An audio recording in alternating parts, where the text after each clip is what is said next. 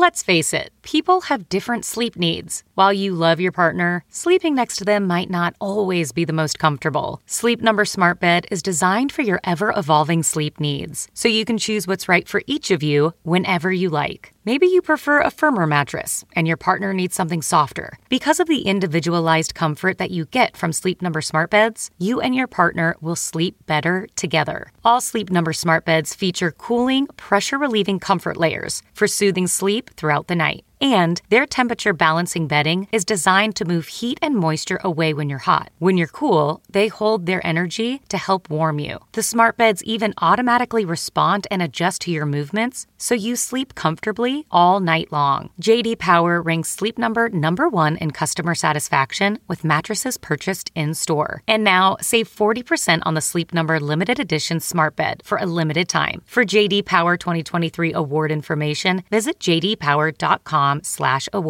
Only at a Sleep Number store or sleepnumber.com. What makes a life a good one? Is it the adventure you have? Or the friends you find along the way? Maybe it's pursuing your passion while striving to protect, defend, and save what you believe in every single day. So, what makes a life a good one? In the Coast Guard, we think it's all of the above and more, but you'll have to find out for yourself. Visit gocoastguard.com to learn more. CarMax is putting peace of mind back in car shopping by putting you in the driver's seat to find a ride that's right for you. Because at CarMax, we believe you shouldn't just settle for a car. You should love your car. That's why every car we sell is CarMax certified quality, so you can be sure with upfront pricing that's the same for every customer. So don't settle. Find love at first drive and start shopping now at CarMax.com. CarMax, the way car buying should be. Welcome to episode 243 with my guest Melissa Villaseñor. Today's episode was brought to you by Squarespace. Squarespace is the easiest way to create a beautiful website, blog, or online store for you and your ideas. Squarespace features an elegant interface, beautiful templates, and incredible 24/7 customer support. Try Squarespace at squarespace.com and enter offer code MENTAL at checkout to get 10% off. Squarespace. Build it beautiful.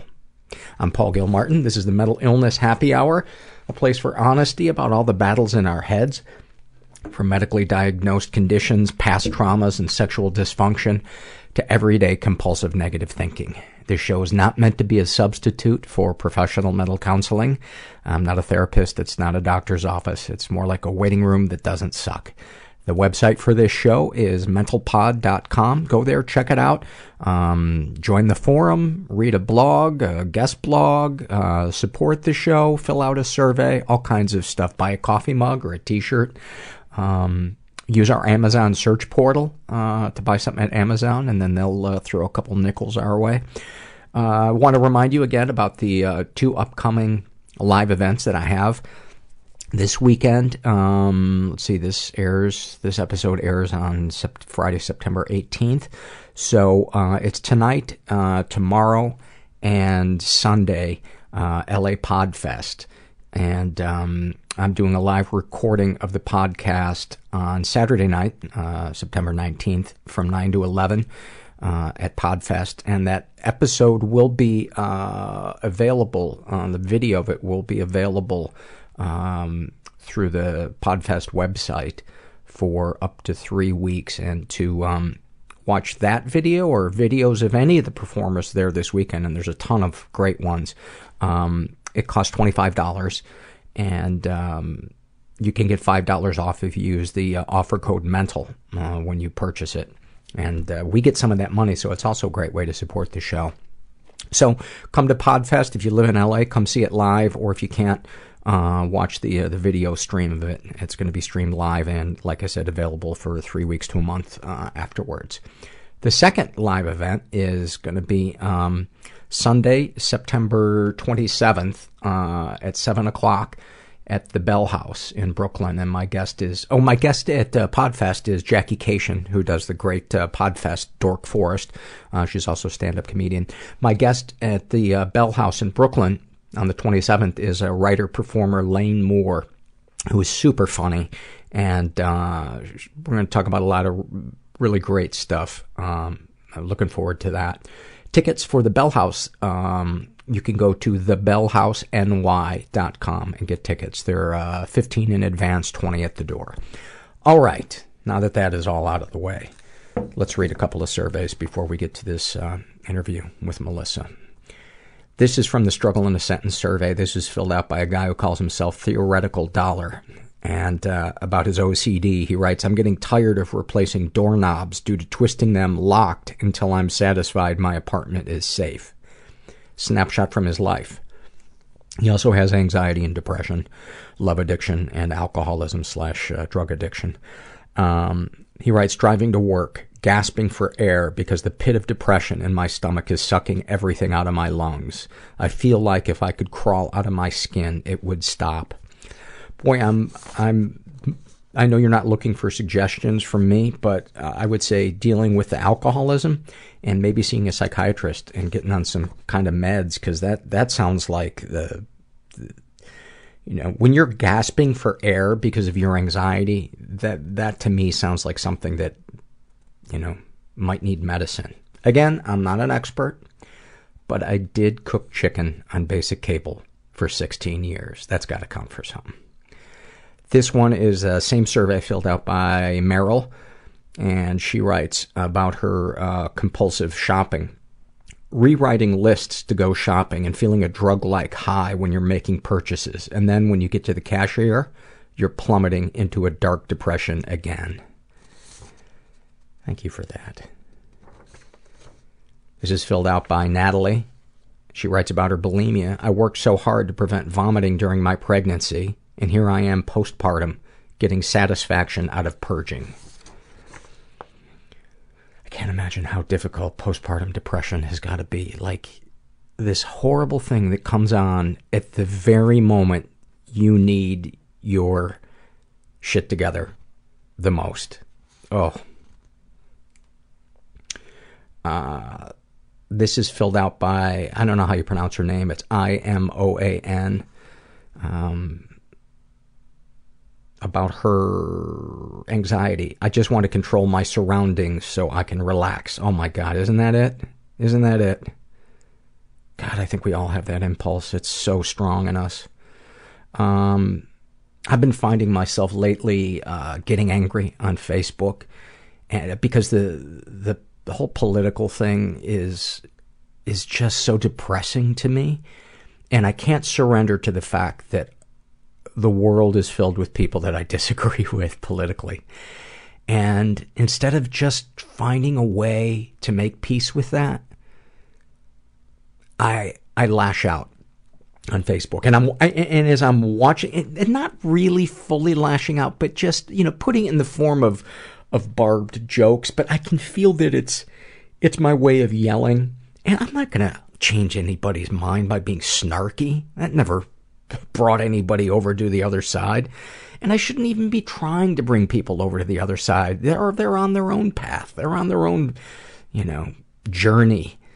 But it's so tempting. It's so tempting, because what I really want to do is I want to grab them by the throat and punch them in the face and say, "You're hurting the globe. Stop it."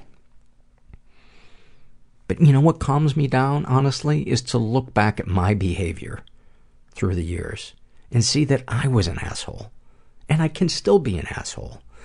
And oddly enough, that calms me down, because I'm like, oh, okay, all right, the bar is not that high.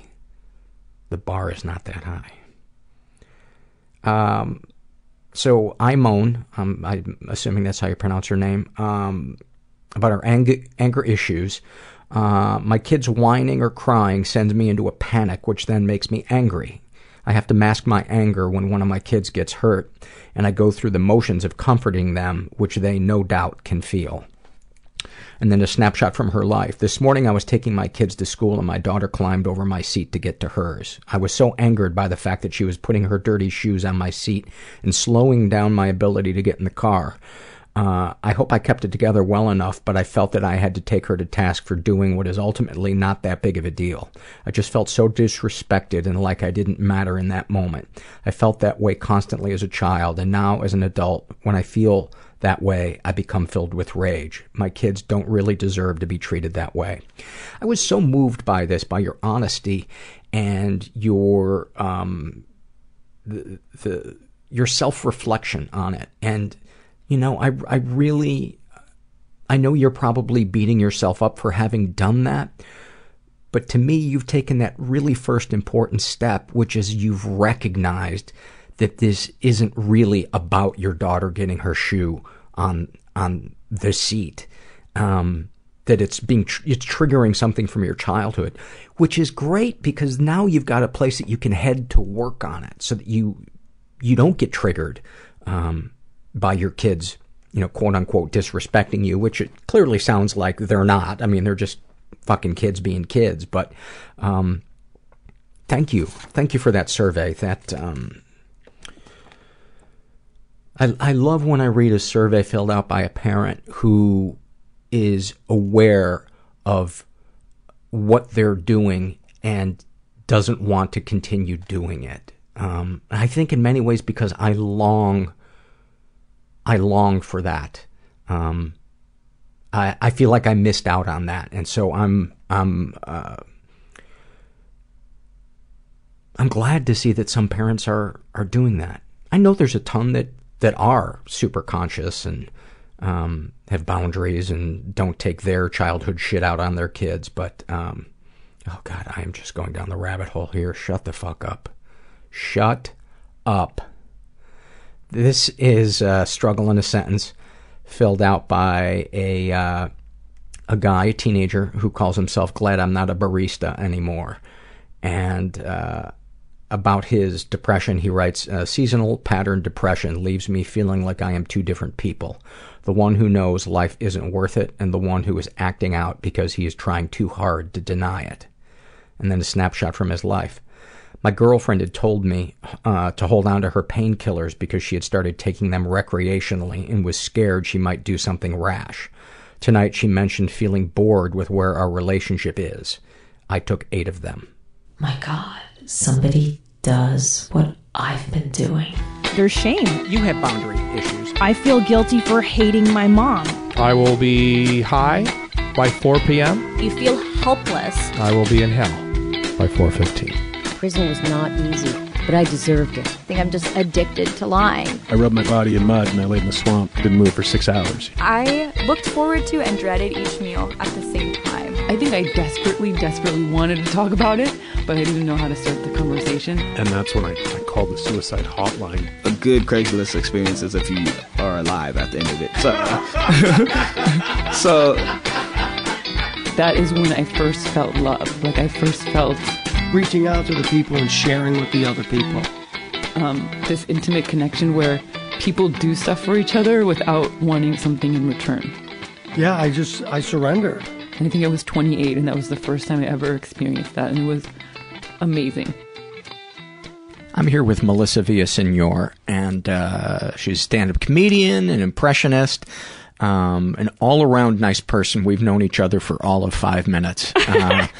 But a listener, or two, I believe, suggested you as a guest. And so that's really cool. Yeah. So I reached out to you, I think through Twitter or something. Yeah, I saw. I got excited. I was like, oh boy, this is great. Well, I'm glad you're excited to be here. You expressed a little hesitation that your story or your childhood isn't dramatic, isn't fucked up.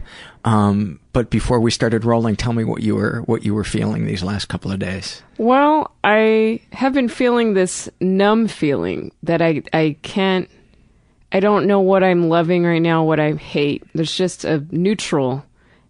And even last night I was doing a stand-up show and I didn't even have a good time. I just couldn't feel anything.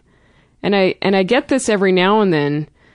And it bugs me because I get angry. I'm like, no, I need to be working. I need to create a new video. I need to do shows. I need to write.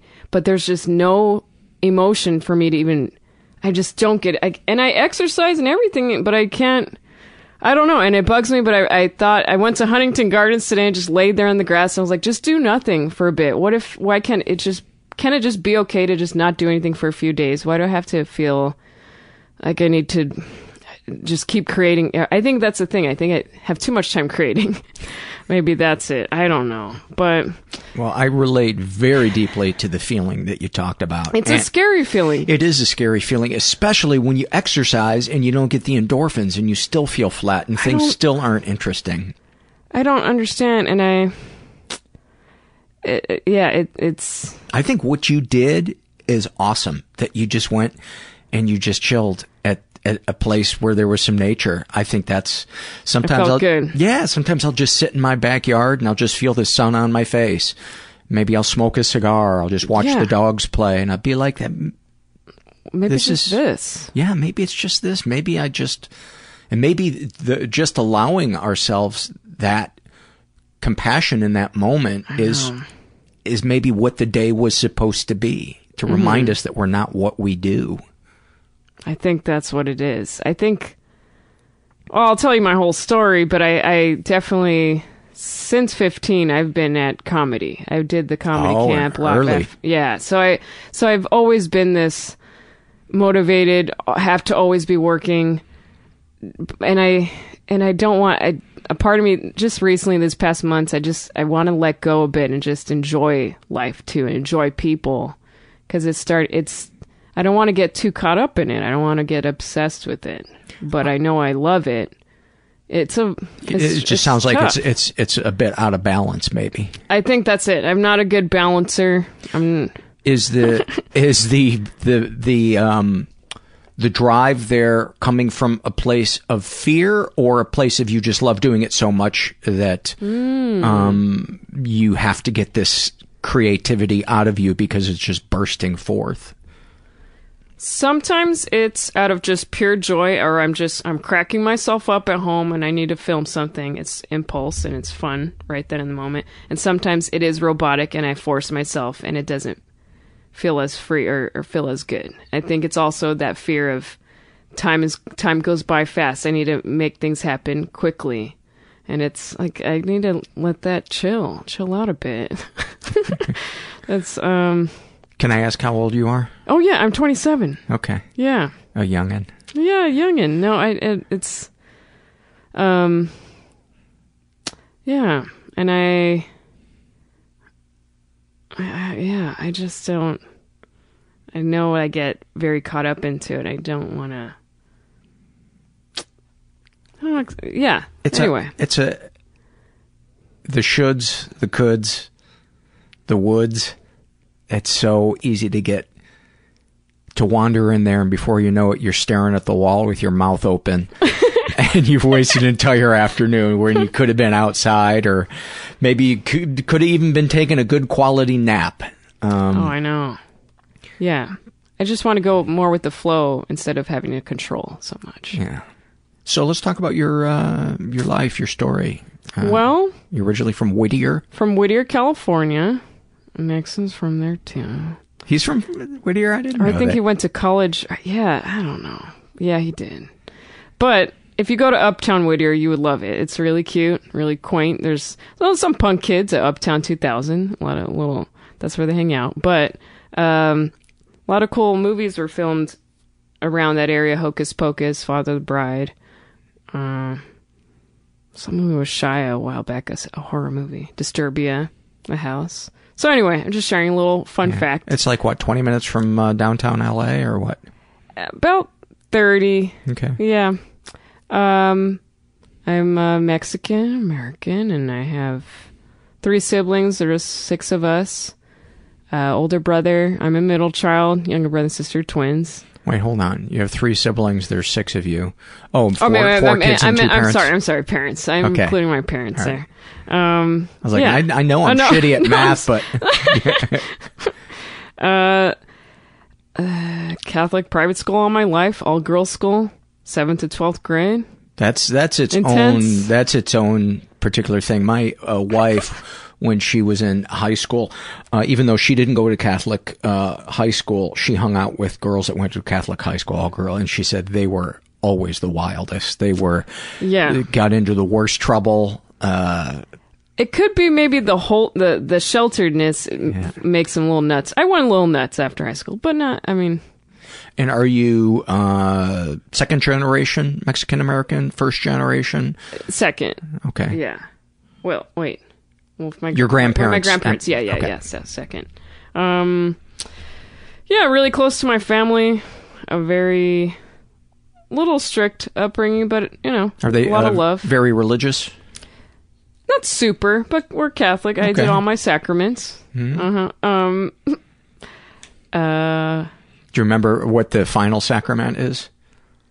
Well, it would be getting married, right? No. Confirmation? The name of it always just it just grossed me out. Wait, what is it? Extreme unction. What? That's when they give you last rites when you're dying, and I just remember that word being burned into my skull. I've never heard extreme such a thing. Unction. Extreme unction. Yeah. That sounds creepy. It's just, it was so, they might as well have just pulled away a black cloth and had that word right there. Ew. I don't want to be extra monked.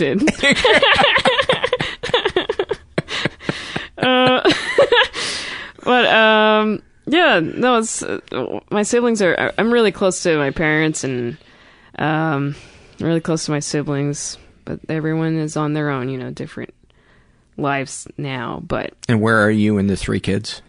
I'm middle. Okay. Because they're twins, my younger brother and sister. So, and I went to Ramona Convent in Alhambra, and I was always really shy as a kid. I didn't like the center of attention. I didn't like when kids would say, "Oh, Melissa and Brian sitting in a tree." I'm like, no, I would never sit in a tree. I don't like him. And I would cry because I didn't like attention. But then I just remember being 12 and realizing I could do impressions. My first one was Britney Spears. Oh, baby, how was I supposed to know? And then came Christina Aguilera.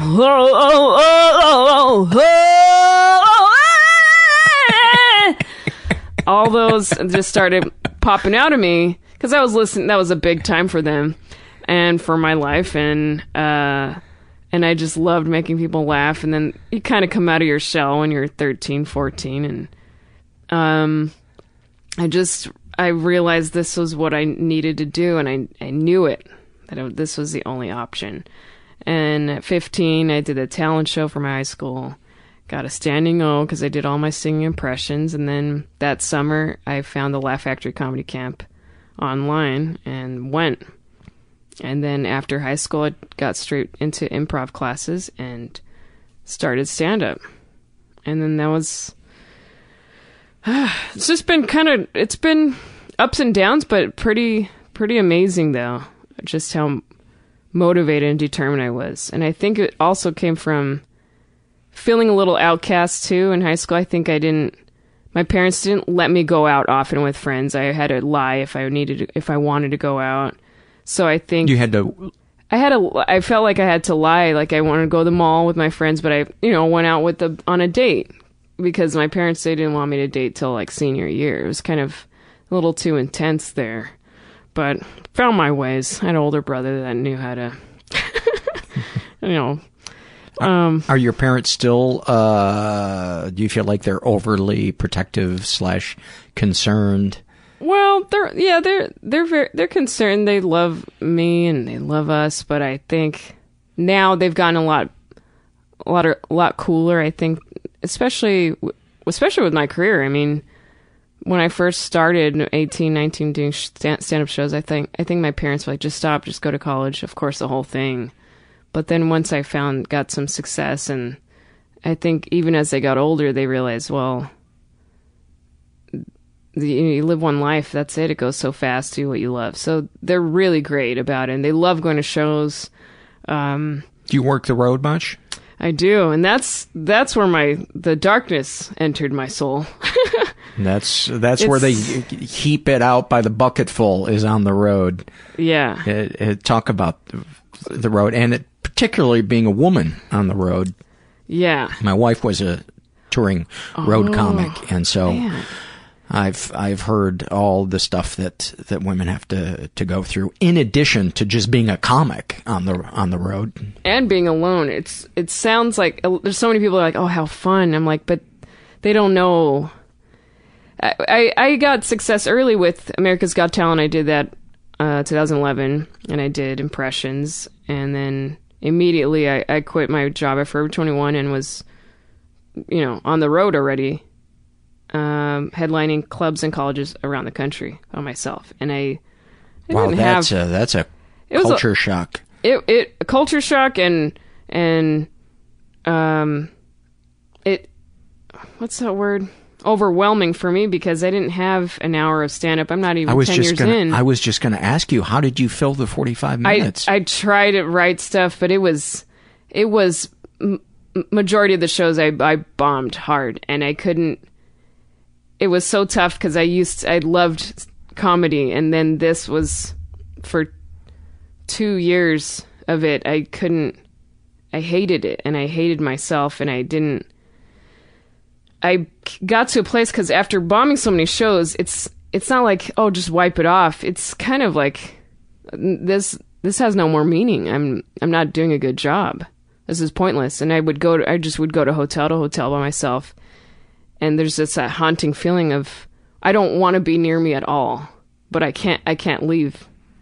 And that's when I started cutting myself, and I got a lot of tattoos, and I was drinking a lot, and just kind of wanting to change Melissa, because I was so sick of it. But then there's this whole other portion I'm dealing with of I do so many impressions, and the crowd wants to hear that, and I hated it, because I wanted to be myself, but I don't know myself. And I'm still, right now, I'm still trying to write what I even care about in my life, or who I am, and I'm struggling a lot with it right now. But Again, I don't want to take it so seriously. I want to still make it light and fun, but I want to do a good job in comedy. I want to be great at being Melissa. I think that moment that you had at the Huntington Gardens, I think that's the beginning of the path for you to find out who you are, and that is gonna, in my opinion, is going to help the next wave of your material that truly expresses who you are. I think you're right. I think I need to do a lot more stuff like that. Yeah, and then, because then you can write about it, and you could talk about that battle that you have between, what you feel like when you're not accomplishing anything, and how you just... Yeah. And that's the stuff that always moved me the most when I would hear a comic talk about it. I remember the first comic I heard that talked about stuff of a really personal nature was this guy named Rick Reynolds. And he was one of the first guys to do the HBO Young Comedians thing. It was, or maybe it was like the 7th year in. And he, sorry, getting some I'm a little sweaty. I totally pit. Okay, I pit out, and it's my show. Pit out. Okay. But he talked about, if he died tomorrow, he would regret it, because it wouldn't say Rick Reynolds died. It would say comic dies. And he started talking about, fearing about his own mortality. And he was a great joke writer, but that was the stuff that I always wanted to talk about in my stand-up. And I did stand-up for 25 years. I could never get to that place where I could talk about that stuff and either feel comfortable enough delivering it, or the audience would like it enough that it would work. And I've always been jealous of the comics that can do that have the nerve to lay maybe a minute or two out there that's kind of deep and doesn't have a lot of punchlines, but then maybe pays off, someplace later. So I understand that fight, because we've got That's why I think podcasting is so great, because we have this thing inside of us, and this medium is perfect for it. We can stretch it out. So talk about let's start with the cutting. How old were you when that started, and how long is it still an ongoing thing? No. I haven't. It was 2 years ago. Okay. But, I don't know. I was going to therapy, and it stopped.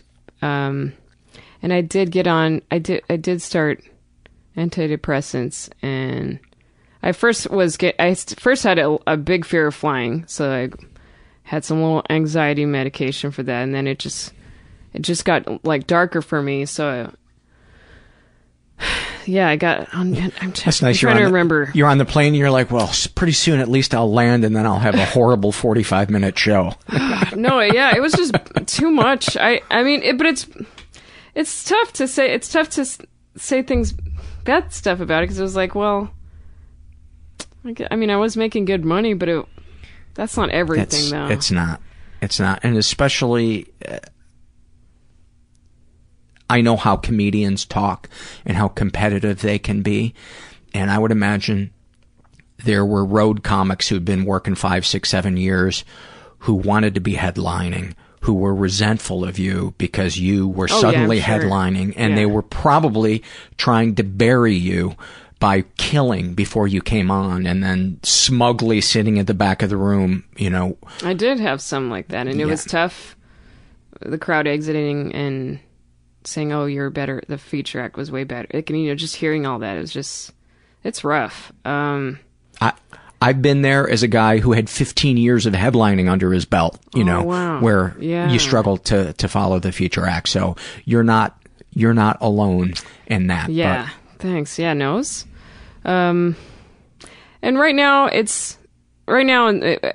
again, my stand-up, I'm trying to have my jokes are all really light and silly and wacky, a lot of voices and stuff. And there are some vulnerable premises, but I don't take it that far, because I don't know how to make the dark stuff that funny. I don't know. I just know wacky. Well, you're friends with the master of Maria Bamford. Yes, it's so brilliant. She's so brilliant, and I hope that I can take deep stuff from my life and turn it into. And before she found her people, she bombed. Oh yeah, she told me that. Actually, now I remember, she was the first person I reached out to. I told her I'm starting to headline shows, and I'm really afraid. And she was the sweetest. On Facebook, she messaged me, long message of all the things she does on the road, and it helped me, and I still have it saved on my computer, because what were some of the things she'd say? Listen to podcasts, find cool coffee shops in the area. She said find a local volunteer group, and she said one time in San Francisco she helped blow balloons for some party.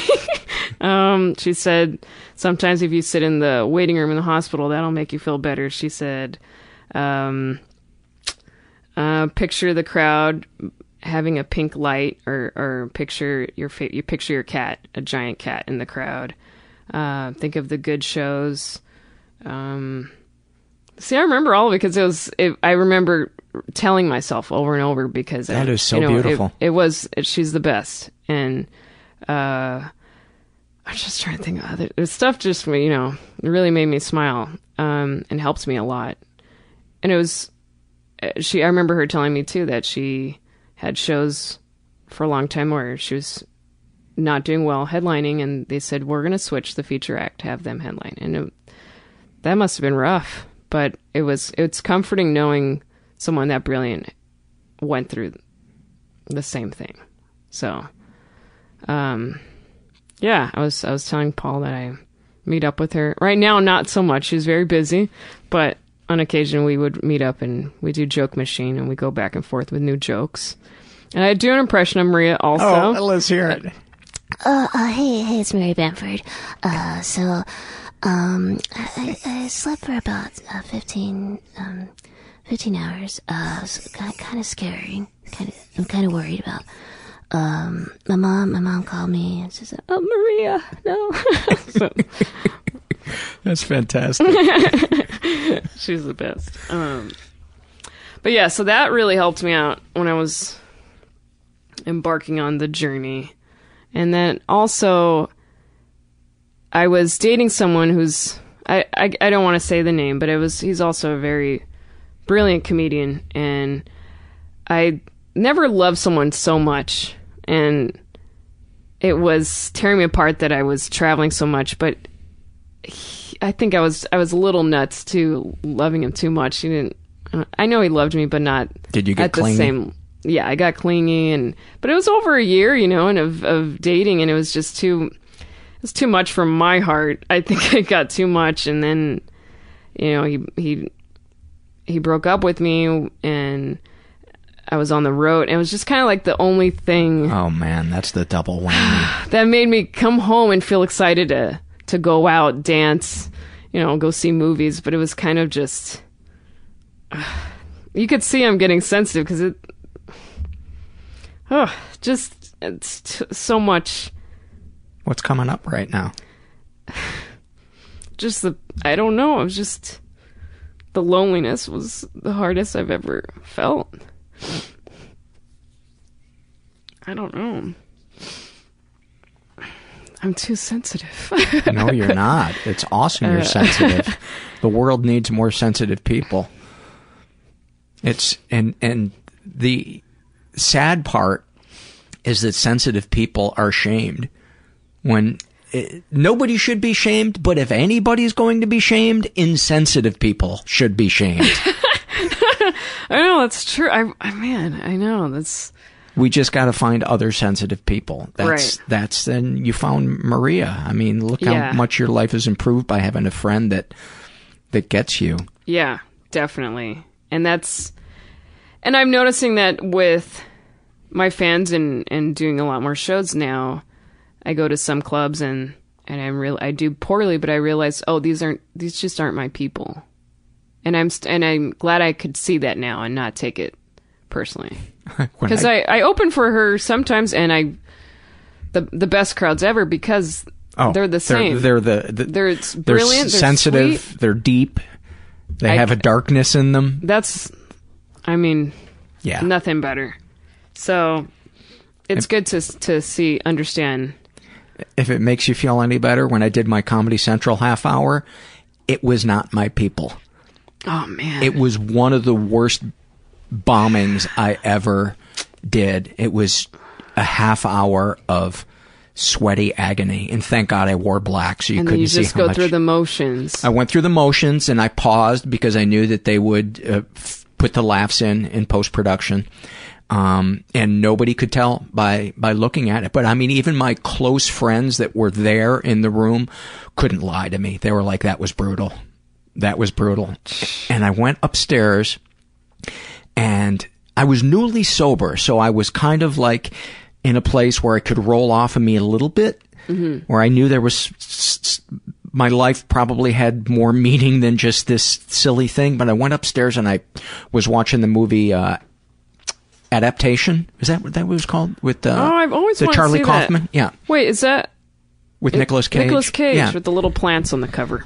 And I was watching for about 5 minutes, and then one of the characters said, "Who you are is not who loves you; it's what you love." And I suddenly went, "Oh my God, I needed to hear that!" And I just say. I want to take that apart. What is it? Who you are is not who loves you; it's what you love. Oh. So you are not defined by how the world loves you. You are defined. I take it by the love that you put out into the world. That's and I great. needed to hear that, and it was just, I was fine. I was fine after that. But it was brutal. Oh, it was brutal. So I don't know if that makes you feel less alone in having experienced that, but sometimes they're just not our crowd. Mm-hmm. And I've found that the more original the comedian, the more frequent that happens. But that's a good thing, because if everybody loves you, there's a good chance that you're really not that memorable. Joan Rivers once said, if 10% of the people don't hate you, you're doing something wrong. That's great. I got it up to 90. But but let's get back to your struggles on the road. So there was the cutting. What was the other thing? I was starting to drink a lot, and I had a friend too that entered my life she was super sweet, but she was also the type of friend that was a yes person, not a good friend that looked out for me. So it's kind of this habit. I got in the habit of just drinking a lot more, and I put on some pounds, and I mean, it wasn't terrible. It's just, and it's fine for me to live and enjoy life, but it was also, I had a question. I questioned myself a lot at that time. I felt like, am I losing myself or am I becoming myself? Wow, that's deep. I need to pause on that one for a second. Well, because I just didn't know. I got, like 12 tattoos with less than a year. Did you really? Yeah, and I'm showing them now, but I don't know. I think at the time why that happened was because everything else was just falling apart and not making me happy. And this one thing that gave me kind of this thrill, I just was like, I need more of it. And it's obviously it's known that people who start with tattoos, they keep going and it's a spiral. But is most of the pleasure derived from the tattoo being done or in the aftermath of being able to look at it? It's more of it being done. Yeah, is that because of the endorphins that get released from the pain? I think so. Yeah, but I mean, it also it really hurt my mom though. She thought she did something wrong raising me. Now, how'd you handle that? I was pissed. I was really mad at her for a while. I was like, "This has nothing to do with you. This is my life." But I think she cares so much about how my appearance and just work and career, and she thinks image is a huge part, and that everyone that saw me in a certain light is going to see me differently, and I am a little bummed out that I'm now in process of removal, which is, I mean, for yourself, for my parents, and I kind of. You're removing them for your parents? Well, my mom, for these ones on the lower arm. And I'm a little angry with myself that I let that happen. Why couldn't I just leave it and just say this was a time of my life and that was that? But, and that's something I'm still dealing with right now. I don't want to be so afraid of my mom. I don't want to, but I want to make them happy, make them proud, but I need to... That's a really hard balancing act to try to have both those things. Yeah, because they've been... I mean, I'm really close to my parents, and I know a lot of comics aren't not that close to... They're not family-oriented people, but I've always been, and I can't just say, no, I don't want to see you for weeks on end. I don't know how to live like that. When you think of that, does it sound good to you? To have a couple of weeks away from your family? I mean, I've done it before, especially when I'm traveling and stuff, but... I mean, without just... No talking to them. Yeah, just three or 4 weeks to just take a break. It kind of sounds good, actually. Yeah. I think I should do that for myself. I mean, I would put that under the category of going to Huntington Gardens. Yeah. Oh, you're right. I think so, too, because I'm starting to realize, even with my stand-up, I can't even... That's another part of knowing who I am, is if I don't separate myself, because I see them at least once a week, but if I don't separate myself, how am I going to know who I am and what I even want? Absolutely. Or what my point of view is and opinions are on things. Are you still seeing your therapist? I'm seeing a new one, yes, now. So it just started back. I wasn't going for a while. But... yeah, no, it's going good. I think she's very patient and it's nice, yeah, she's just noticing that I put too much on myself, and she doesn't like that am, I think, pleasing too much to my parents there. So that's a huge issue, you know. And I think it's so common. I think so many of us, and it's bound to happen that we're going to disappoint our parents because just the generational differences, you know. I know. You getting a tattoo is much different than your parents' generation getting a tattoo. Yeah. No, I know. And that's what I think my mom saw it as, like, for her time, like, she's in trouble. She's in a gang, you know. But I'm like, no, there's... Pretty much everyone has one. You should have thrown gang signs at her right then. I should have. MS-13, Mom. Check this out. No, and she actually, I mean, she doesn't even know I have these up here. She's never seen them. So I don't, it's tough, especially in the summer. Like, I want to go swimming and stuff, but I still feel a little afraid. I don't want her to freak out on me again. And it's... What would, let's just say... Did I cut you off? Did you want to finish? No, go ahead. What would happen if you just let her freak out?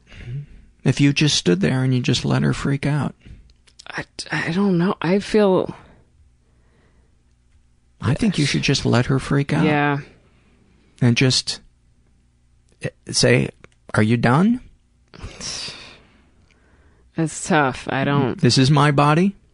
That's yours. I don't tell you how to dress. Doesn't mean I don't love you, Mom. I love you. You're one of the most important people in my life. But my body is mine, and your generation has different opinions. Yeah. Please don't tell me how to live my life. Just love me. Mm-hmm. That's beautiful, and that's something I would love to say, but I can just picture her just screaming the whole time, her head off, so I don't think she would hear anything. Mind you, this is coming from me, who has yet to confront my mom about shit that she did to me.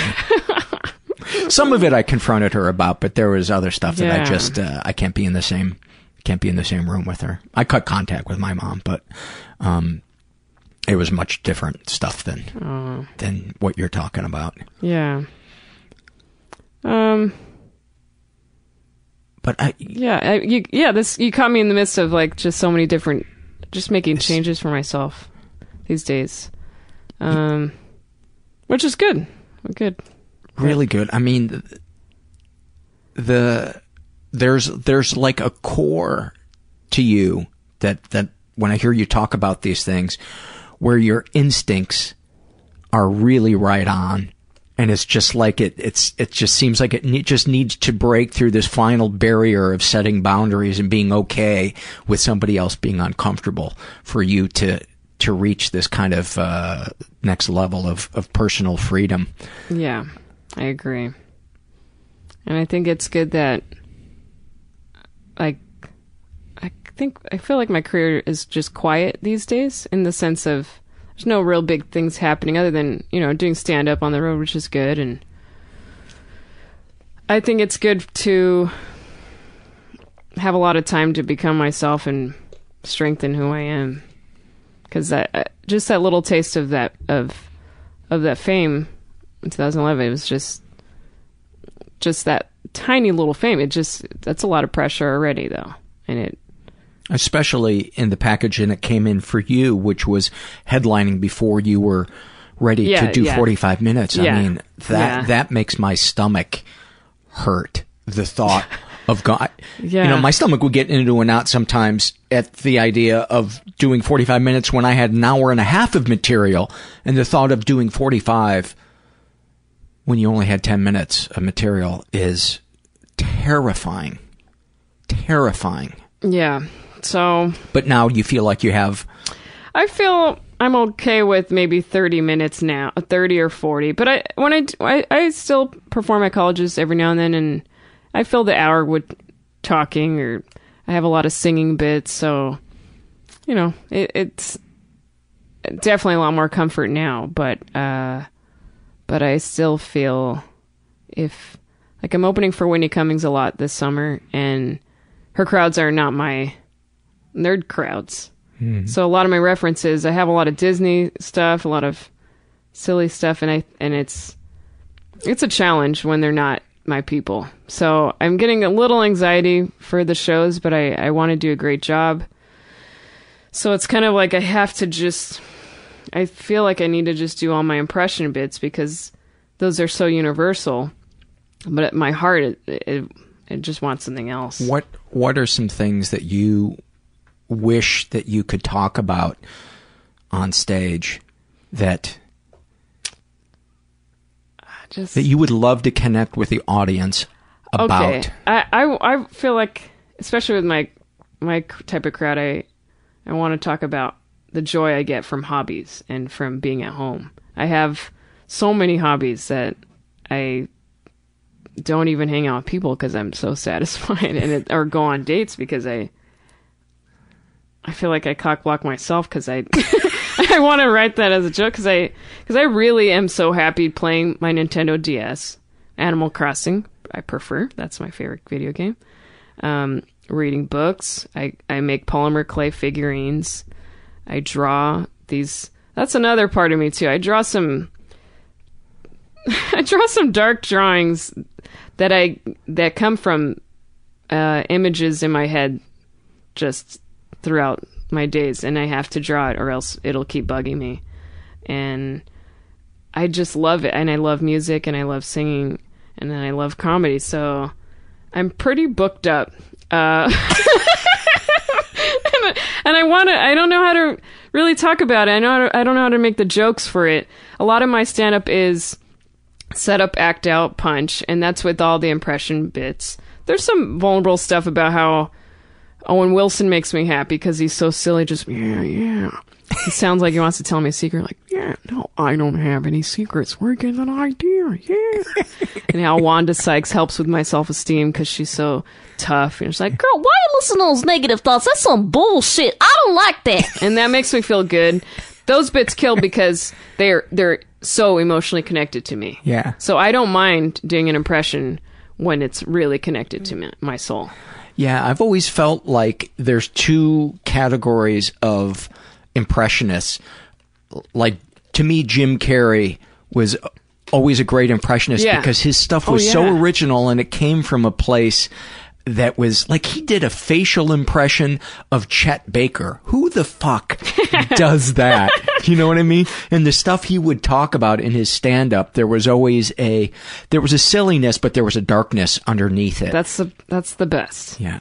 I can never just, unless it's to please a crowd or for an impression, I can't really just say, here's so-and-so at a Walgreens or something. I couldn't do it. Well, you know, the stuff that you just described to us, the hobbies and the wanting to be alone and drawing the dark stuff, that to me, I think if you shared that with your audience, I think they would understand you a lot better. And I think that would be a great place for you to begin this next phase of expressing yourself. Because that's very telling. Those things that you just shared. Yeah. That's I get a much clearer picture of who you are after you shared that. Oh, cool.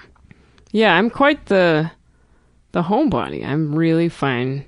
Just, I could go for days at home.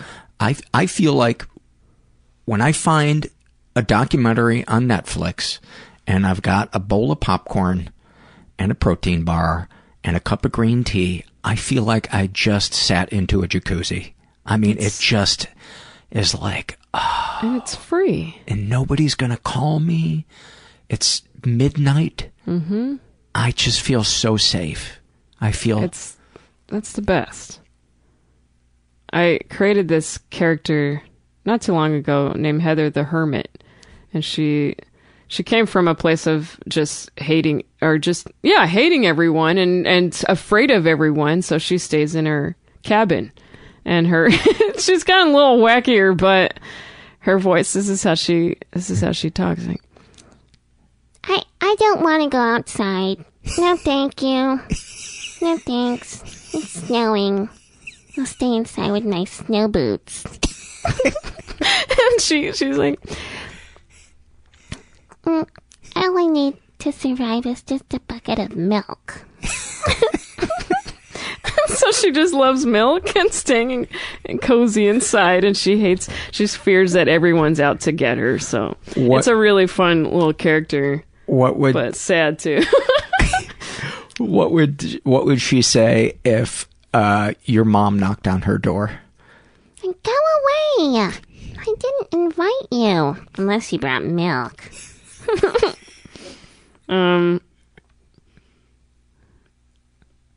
Yeah, I think that was such an awkward ending for that. No, not for you on my part. That was such a carnival take on trying to get you to open up more about your mom. That's what you're saying. No, I was just thinking maybe your character would say something meaner about your mom than you've ever allowed yourself to say. Oh, yeah. I guess I'm careful. Not that I want you to say anything mean about your mom. I just No, but I understand what you're saying. I think just right now I need to separate. I think that's another bit in its own too of how I want to have my own opinions, but I hang out with my parents so much. When I talk to my friends about things, it's just my parents that are talking. Out of, you know what I mean, like their opinions of stuff. Right. Anyway, I'll figure it out. I think that's a great thing. I think that's a great thing to talk about. So, what are the greatest hits of negative self-talk? The greatest. That's the things you say to yourself that aren't healthy, that you constantly think about yourself or say to yourself. I tend to compare myself a lot. Sometimes with friends that do the same thing, and it really bums me out because comedians, you mean? Yeah, comedians are. I don't like it because it upsets me because I love them and I want to be happy for them too, and I hate that I'm so competitive, and then I just like I'll have something I want to do that week, or film a video or a character or whatever it may be, and then I just with social media, everyone's posting everything, so I feel sometimes I close up myself and say, forget it, I'm worthless. I'm not really needed. These other people could do it instead. And that's, man, I hate that. I hope it goes away because it stops me creatively, and I just push myself aside, and I don't like that. You're saying that it's coming more from a place of I feel like I have to do this instead of I want to do this about posting stuff. No, I love posting stuff, but I think you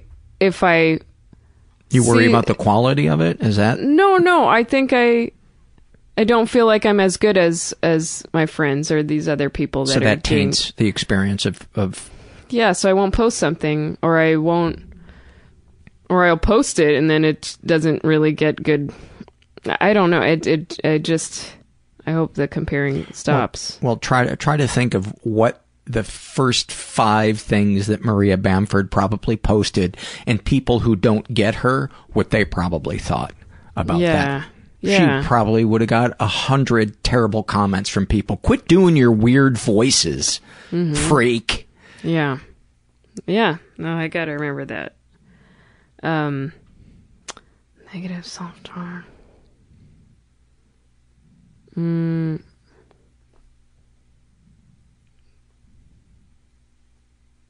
You're not working hard enough. I think I do that a lot. Or you're not that smart. I do that to myself. I tell myself I'm not smart. I'm not intelligent. I tell myself I can't write jokes. I don't even know how. I don't know. I mean, I could easily. I struggled in school because I don't know how to.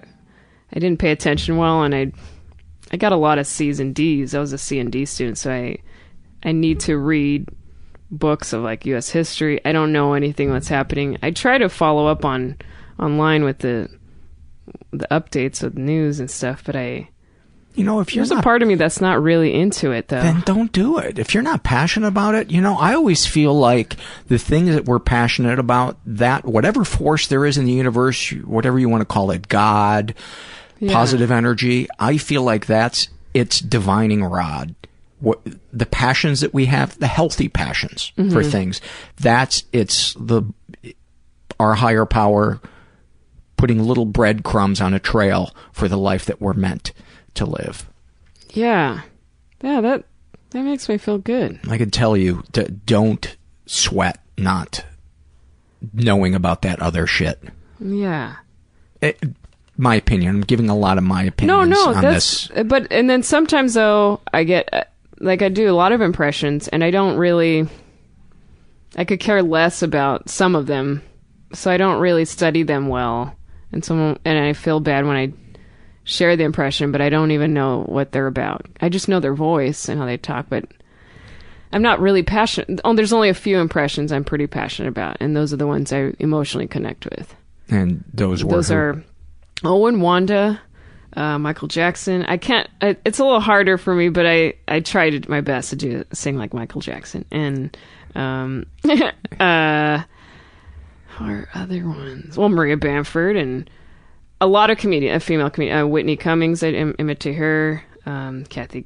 Oh, not Kat. I don't really connect a lot with Kathy Griffin. So that's someone I don't really study her, and I don't write good jokes for her because I'm not really. I like Bjork because she's an outcast and weird too. Have you seen the video of her punching that lady? No. Oh, you haven't? There was some lady who I think might have been stalking her. It was a journalist, and it's in an airport, and Bjork just loses her shit and clocks this woman. Oh, nice. Yeah. Sweet. But yeah, I guess so. I don't need to worry about needing to be intelligent about everything. It's just only the passion, the things I'm passionate. Follow what you're passionate. I mean, that's my opinion. I've been on this earth a little longer than you, and I think that's probably why I'm sounding a little paternal in our conversation. No, because I feel like as a comic that did this for 25 years and been gone to therapy for so long. I hate to see other people falling into the traps that I wasted so much energy hating myself and feeling like shoulda, coulda, wouldas.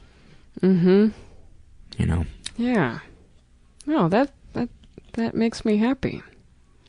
Knowing I could just... Yeah, all my hobbies. Talk about when you're...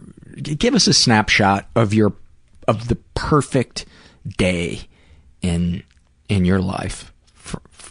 Like what it would be? What it would be. Oh. What time you would get up, what you'd eat, what hobby you'd engage in. Anybody that you would, if you wanted to, anybody you would come in contact with. Ooh, this is great.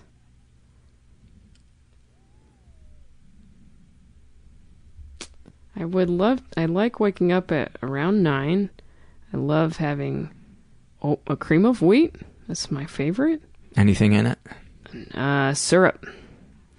And coffee, and then going to writing in my journal, and then with that time, I could go to the gym. I like having a good workout.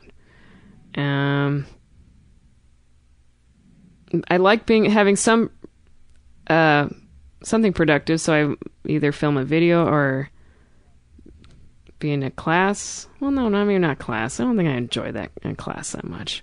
Like I get better, but I don't. I think I'd like to go to Disneyland with friends. That sounds awesome. And maybe have a drink before. I like a good beer. I like Guinness, That was my favorite. But I don't, not often because it's. The best is the foam on the top. The first drink of it, it's like a coffee, chocolatey. It's so good. It's the best.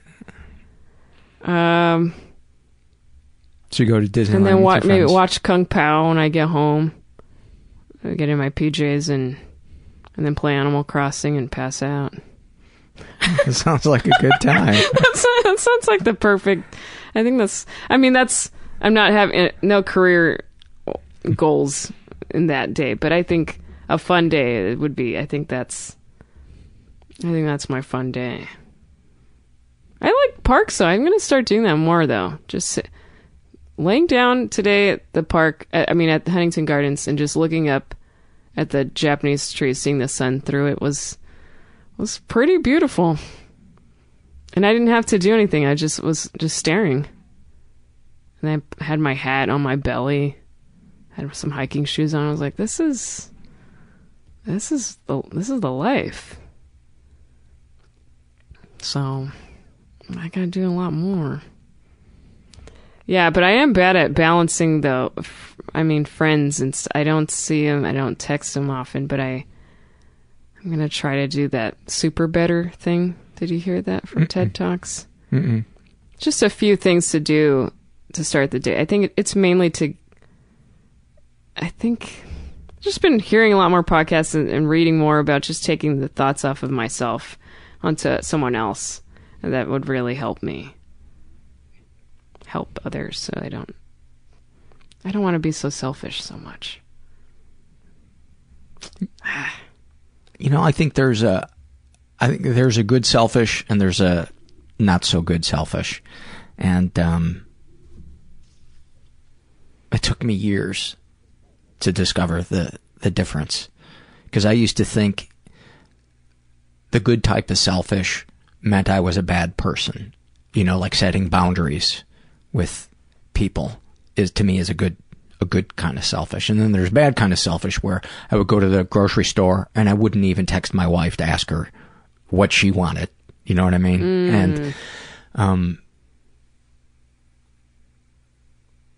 but I think a really hard one for us, especially if we grew up people pleasing, is the good kind of selfish. I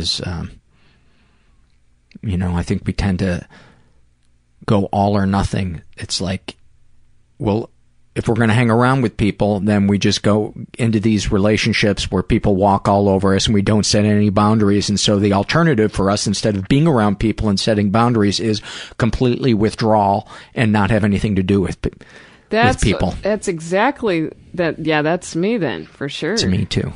I'm not I all my life I know that if there's a stronger type of person near me and they have some really bold opinions, or I will agree with them, so I don't have to debate or get an argument, and so that they would like me.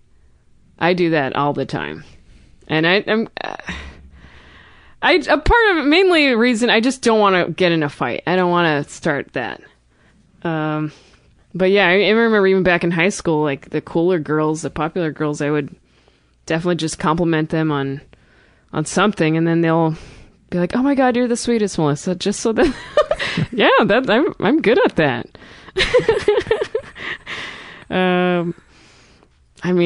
That's.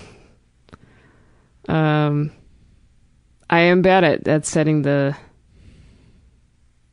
I definitely just cut myself off of friends, so I don't. But they know better. The good friends, they know they have boundaries too.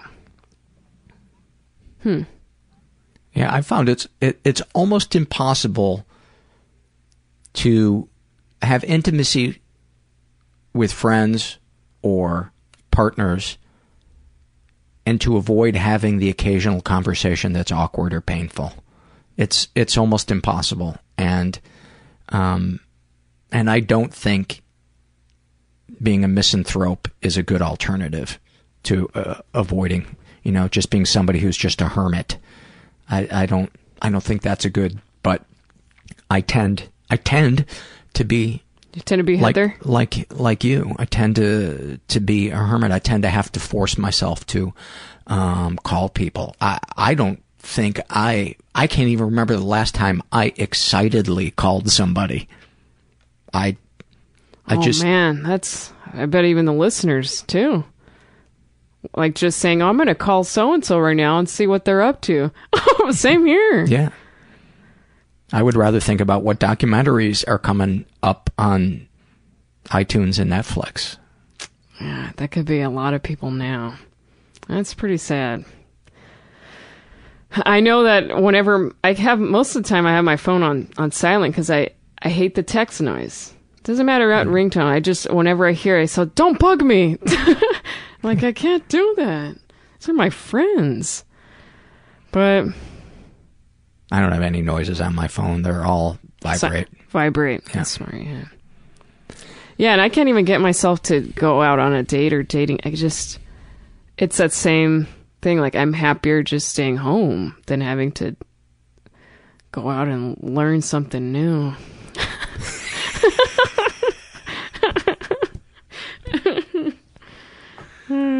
Let's end with a thing we do on the show. I didn't email you this, but we can improvise some. Okay. We list things that we're afraid of, and then we list things that we love. And the more detailed, the better. Ooh. If you can think of any. So I'll start. Okay. I'll start with a fear. I'm afraid that I came off or came across in this interview as being too much of a know-it-all. Well, no, that's wrong.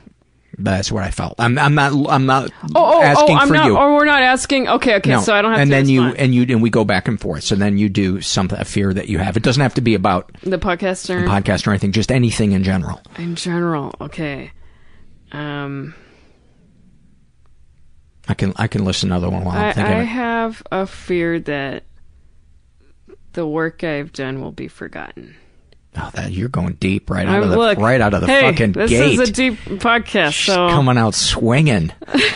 I'm afraid that the next earthquake that hits is going to will not only be horrifying in magnitude, but will be doubly horrifying because I will be in a place that is the worst place you can be when an earthquake hits. Like one of those places where you're like, oh God, you weren't there. Oh man, this is... I have a fear of car accidents. I fear that one will just come where just a scary thought. Just... Mm-hmm. Flying out or something. I think of that just because how nuts it is to drive. It's scary. I'm afraid that I'm going to go see an endocrinologist to see if because I just feel sluggish and my depression's been kind of bad lately. Oh, no. And I'm afraid that it's just going to be another doctor visit where they're like, no, everything looks fine. And I'll just keep searching for answers to why I feel this kind of flatness.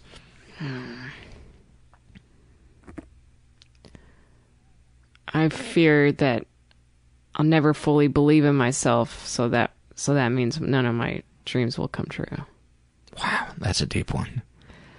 Because it's huge, like just how the people that fully believe, as Yoda says, you fail because you don't believe. And I feel like if I just keep up with the not believing and being afraid, then I just won't get there.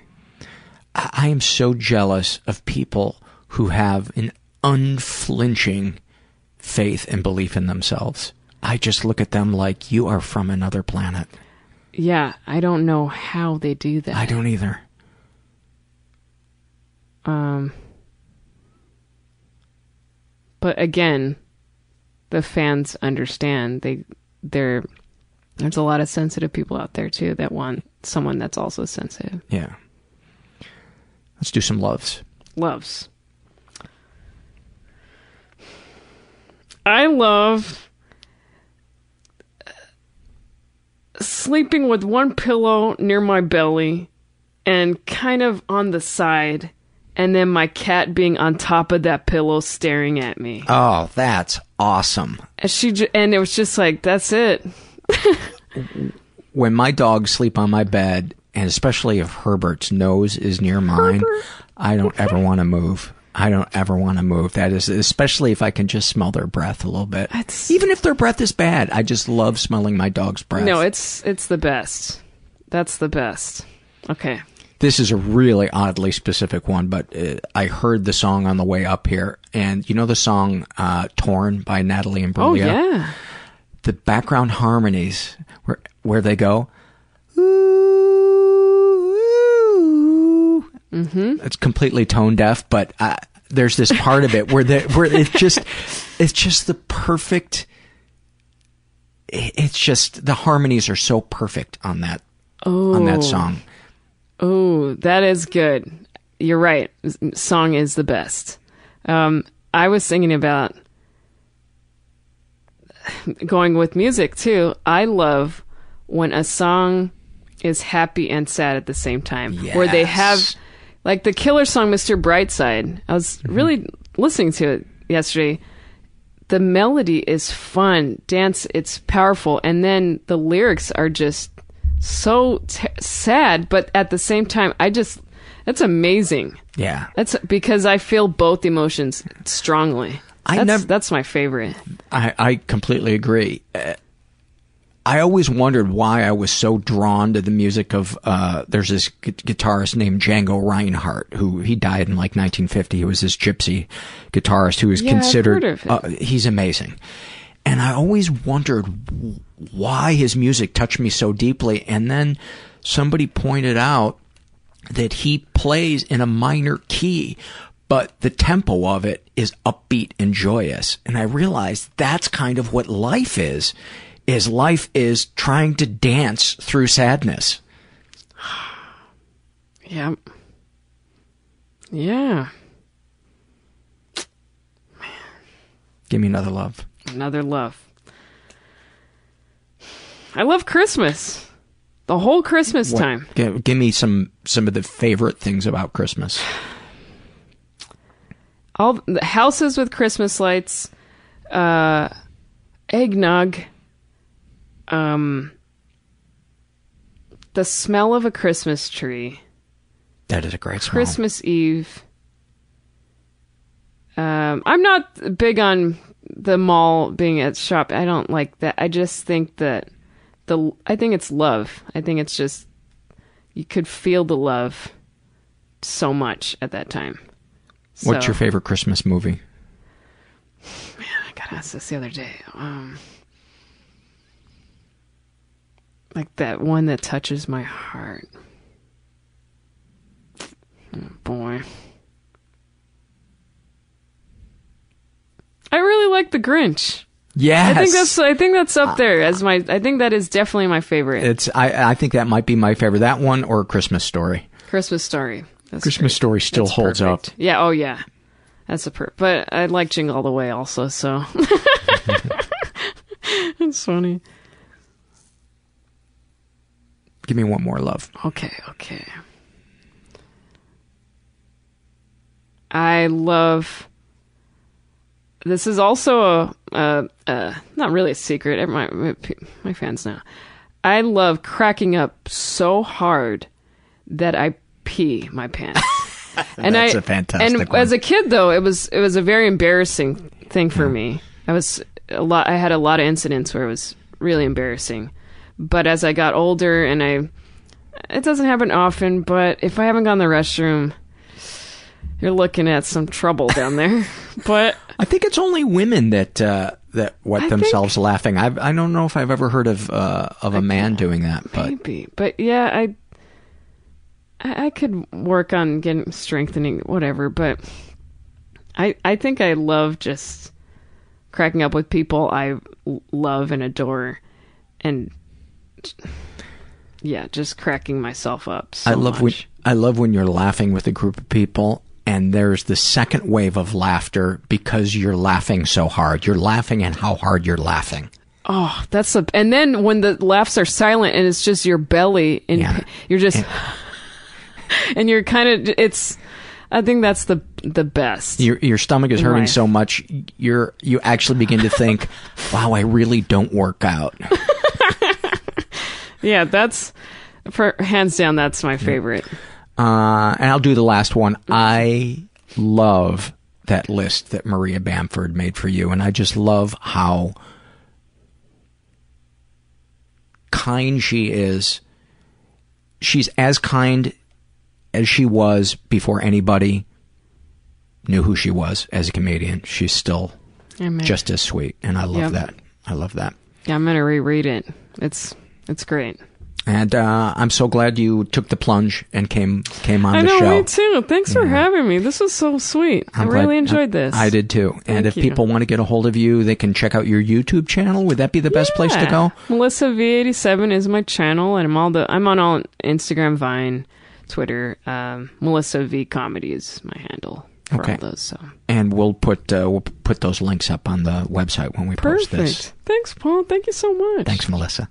What a sweet, sweet woman. I want to give some love to our sponsor for this week's episode, Squarespace. If you have never used Squarespace to design your own website, you are really missing out. First of all, it's affordable. It's only $8 a month. You get a free domain name if you sign up for a year. You can start out using a free trial with no credit card. No credit card required. But what's great about Squarespace is they have a ton of different templates that you can choose from. They're beautiful. They're designed by people who have a real knack for visual beauty. And you can use it to design a website, a portfolio, an online store. I did a site, paul-gilmartin.squarespace.com, and I put up my favorite dog pictures that I've taken and musical snippets that I've written and recorded, and it took me less than 2 hours to put all of these things up there. Their software is intuitive. You don't have to do any type of coding. It's very logical, a lot of dragging and dropping, and it's what you hoped a website, portfolio, or online store design would be. So check it out. Like I said, it's $8 a month. You get a free domain if you sign up. No credit card required. Go to squarespace.com and use the offer code MENTAL to get 10% off your first purchase. Squarespace. Build it beautiful. So got some great feedback from you guys about the episode last week with Ellen Sachs about schizophrenia and mental health laws and stuff like that. And one of the topics that came up that maybe we didn't cover clearly enough was being placed on a mental hold and how that may or may not affect your criminal record. And so we got an email from one of our other guests who'd been on a couple of years before, who's a California policeman. His episode was entitled Policeman Andy. And he wrote and he said, on the Ellen Sachs episode, there was a question about police records after someone being taken on a mental health hold. In California, and probably similar in the rest of the country, it works like this. The first type of police record would be a criminal record based on fingerprints in court action. In California, it is a record of arrest and prosecution, hence a RAP, or therefore listed on a RAP sheet. These are based off of arrests that result in fingerprinting or entered by the courts. These are listed as arrests. Based on court action, for those arrests, there may or may not be a court record of action by the court. Conviction, no charges filed, etc. These are only for arrests. A 5150 hold is a civil action that the police can do, and it is not an arrest and will not result in a RAP entry in itself. But we can arrest someone for a crime and place them on a hold at the same time. Still at its core an arrest, but we are ensuring the jail takes care of their mental health needs. The second type of police record is any report, citation, or documentation the police do. If we take a theft report, an accident report, make an arrest, write a ticket, or take someone into custody for mental health issues, we write a report. When we make an arrest, we have a basic release to the public. Therefore, when a celebrity is booked in Glendale, the press can look at all the arrests last week and see the names and charges and date, but not much more. The actual report information is released on a true need-to-know, right-to-know basis. There is no Freedom of Information Act for police records. You can seek your own cases, but not your neighbors. If you need a report for civil court, you can seek a subpoena, and the report will most likely have things redacted from it. A sexual assault report will rarely be released to anyone except the victim and to the defense team for court discovery. But details can be removed and privacy is attempted. The press cannot seek a 5150 report without a court order subpoena, and sometimes they can get it, but only through a judge's order. So in conclusion, yes, if you are held by the police on a hold, there is documentation. A police record, it is not easily accessed. It is very private. It is not a criminal record just for the hold. There are specific laws about releasing information, and it should be held in confidence. It should be as secret as a record of you being a victim of a crime. And in my department, you are listed as a victim when we place the hold. It's not charges, it's not a crime, and is only rarely released in any form. I hope that clears things up a bit, and please share. Thank you so much for that, Andy. And if you guys haven't ever listened to Andy's episode, it's a great one. This is an awfulsome moment. I fucking love this one. This is filled out by a guy who calls himself Bankroll Boners. And he writes, awfulsome equals watching muted porn on your laptop while pretending to listen to your mom on the phone while she asks you for another loan that she will never pay back.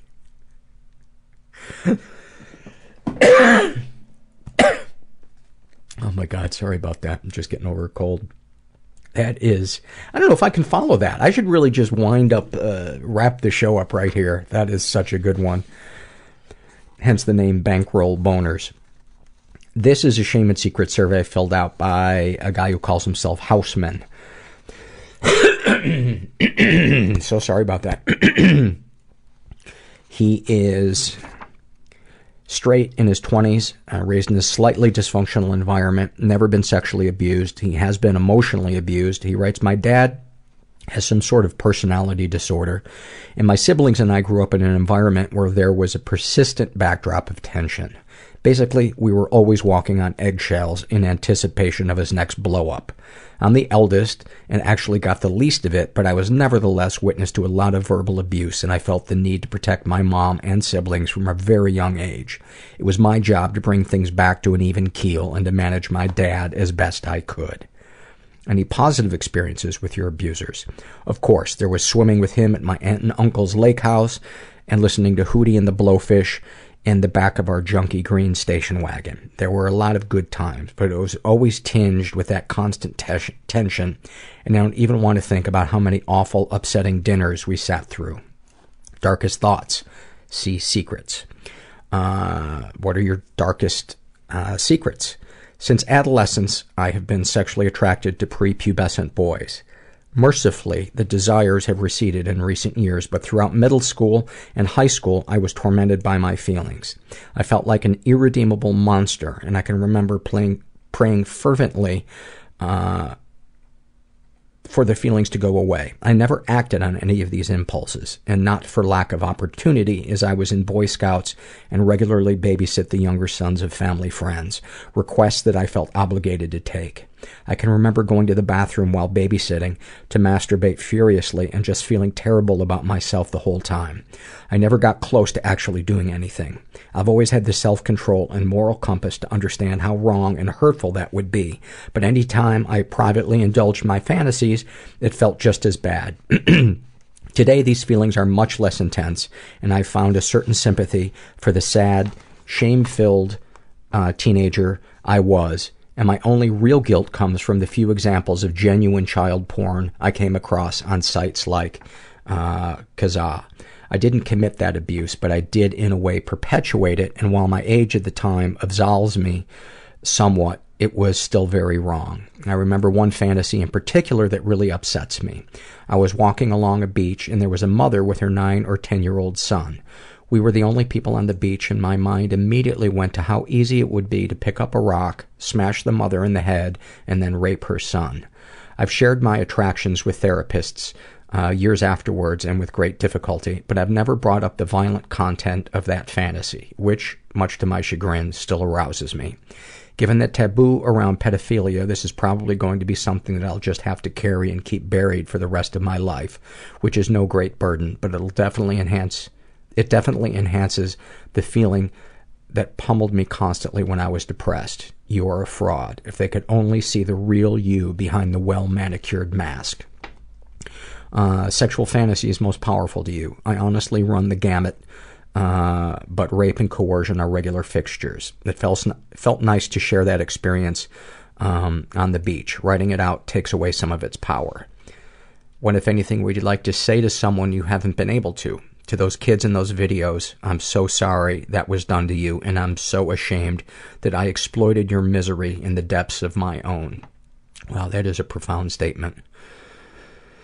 Thank you for pouring your soul into this survey. I really appreciate it.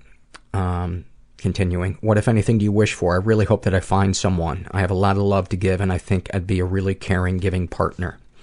Have you shared these things with others? Like I said, I've shared the attraction with therapists, and I did confide in a few very close friends from high school.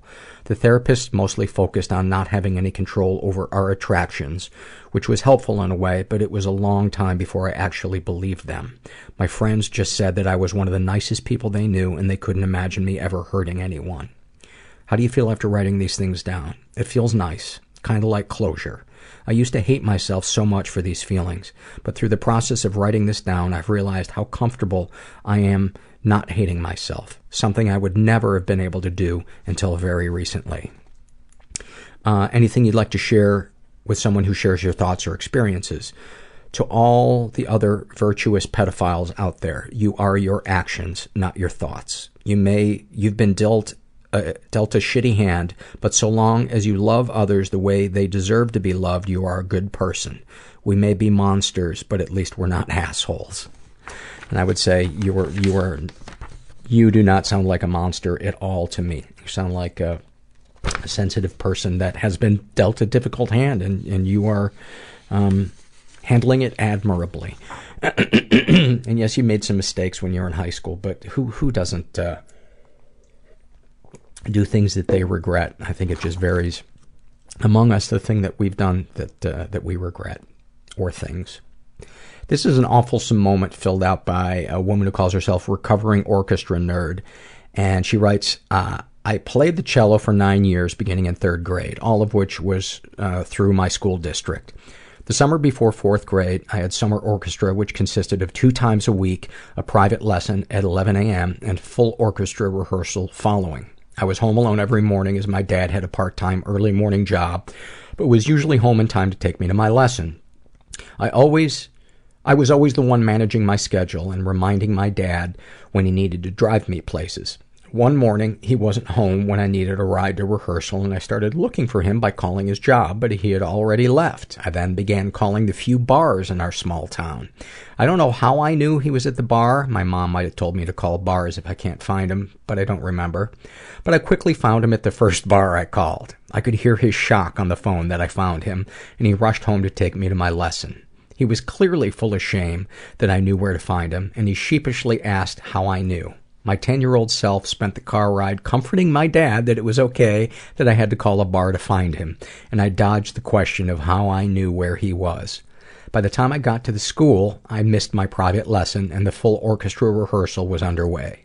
I tried to quietly take my position, but my orchestra teacher decided to make an example of me and my tardiness. He went on to explain, in front of all my peers, how rude it was to stand him up for my lesson and be late for rehearsal. He wanted a reason why I was late, and I knew I couldn't tell him and all of the orchestra that I had to call the local bars to find my dad. I just told him I'm an idiot and forgot about my lesson. My father picked me up after the rehearsal, and he was still apologizing, but I couldn't bring myself to explain to him the embarrassment I endured. This was probably one of the first times I lied for my dad and got a real sense of the shame that surrounded his alcoholism. Not quite the summer education I was looking for. Thank you for that. That is, wow. This is a struggle in a sentence. This was filled out by a woman who calls herself Love Challenged, and about her codependency. She writes, every time I come across someone I like, I ask myself, what do I need to change about myself in order for you to love me? Wow, that is deep. That is deep.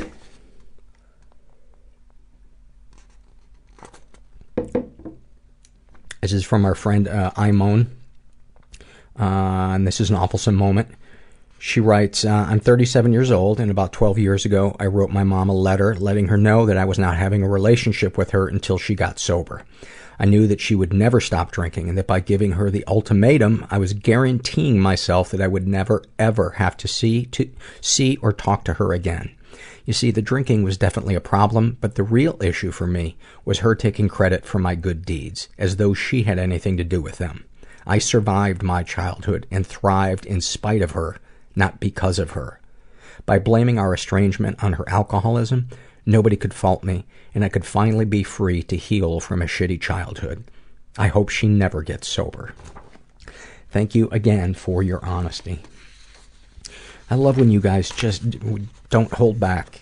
You know, I think it helps so many of us feel less alone, because we feel like, oh, those feelings that I have, those thoughts that I have, but nobody else feels like the way I do. And then we read a survey like that. My brother called me today, and he said, he actually texted me, and he said, Mom fell down and she broke her hip. And I texted him back, and I said, call me when you leave the hospital, because I didn't want to talk to him while he was near her. And of course, I started feeling guilty that I cut contact with her 3 years ago.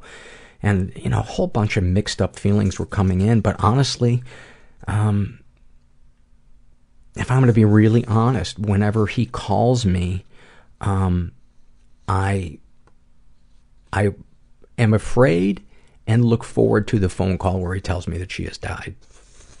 There you go. There's some shit that's not,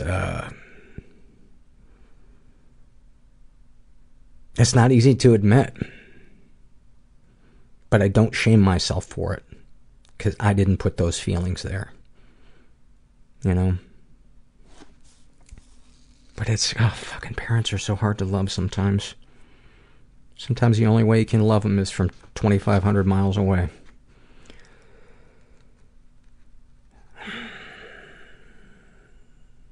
This is from the Shame and Secret survey. This is filled out by a woman who calls herself Alex Luxer. She is, how old is she? She's in her 20s. She's pansexual. She was raised in a pretty dysfunctional environment. She's never been sexually abused. She's been emotionally abused. Dad constantly guilting and threatening for most of my life. I refuse to let that piece of shit make me feel small. I tell him what a cowardly excuse of a humanoid he is. I tell him I hate him, that he does not scare me, not anymore, and every time I make him cry, it feels like a victory. Any positive experiences with your abusers? Yes, there were good times, but it makes me pull away even more now. Every good thing was a sad little man trying to feel needed after he hurt me so much that I wouldn't respond like he wanted. Rinse and repeat. Darkest thoughts. Telling my dad to kill himself since he always threatens us with it. Handing him his favorite drugs laced in some sort of acid. Really helping my dad kill himself faster, preferably in a painful way, so at least I know he suffered a little for what he does to my mom and did to me. Darkest secrets. I pretend to be a sweet, considerate person. On the inside, I don't care about many people. I dislike children. I find almost everyone boring and dull. If I acted that way, people would dislike me. I would stand out more. Life would be harder. So I put on a mask and people like me. And I can hide. I am safe. And Mom doesn't think she raised a heartless monster. Sexual fantasies most powerful to you. Having sex with creepy old men. Having sex with demons, werewolves, and other messed up things. Being a pet for a lady. I feel a little ashamed, but mostly I wonder how other people see it. That's all fantasy anyway. What, if anything, would you like to say to someone you haven't been able to? You are dull, please go away, to all my coworkers, because they really are dull, and they make work even more boring. What, if anything, do you wish for? To be able to stay home and read books.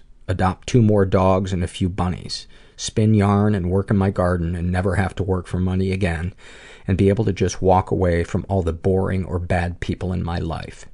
Have you shared these things with others? No, because it would mark me as outside the social norm. Experience shows me that it is best to stay on the less creepy side of eccentric if I want to be able to function in the outside world. How do you feel after writing these things down? Sad, but in a cathartic way. At least I was able to tell the truth, at least once. It feels good to be myself outside of my head, even if it's only to write this survey. Anything you'd like to share with someone who shares your thoughts or experiences? To people who are emotionally abused, the people who abuse you are damaged, but that does not excuse what they do. They hurt you, but reveal their own scars. You are stronger, braver than you think. You can survive. To creepy old men, demons, werewolves, and people, pet-loving ladies, call me.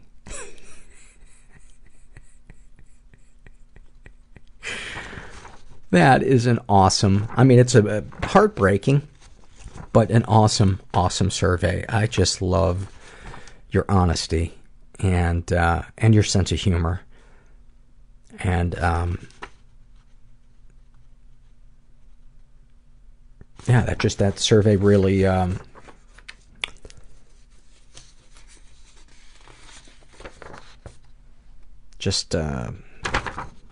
don't have the words to describe it. Moved me.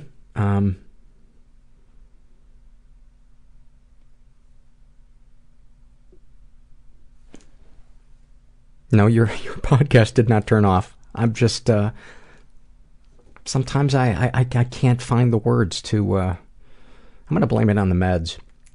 This is an awful, but thank you, Alex, for being so honest. And all the surveys and all the shows that I've done. I know sometimes people probably hear their surveys get read and they feel like I just blow through it and don't, maybe don't give enough love or let you know how.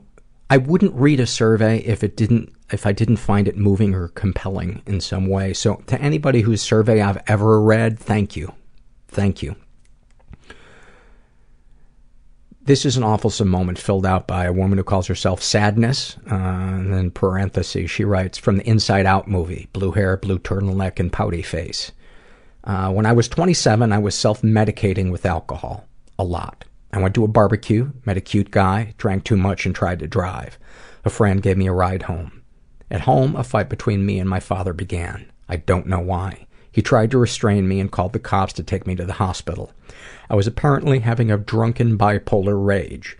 I ended up biting my dad on the arm before the cops arrived to break myself out of his grips. The cops arrived and arrested me for assault on my father, and instead of going to the hospital, I went to our local town jail.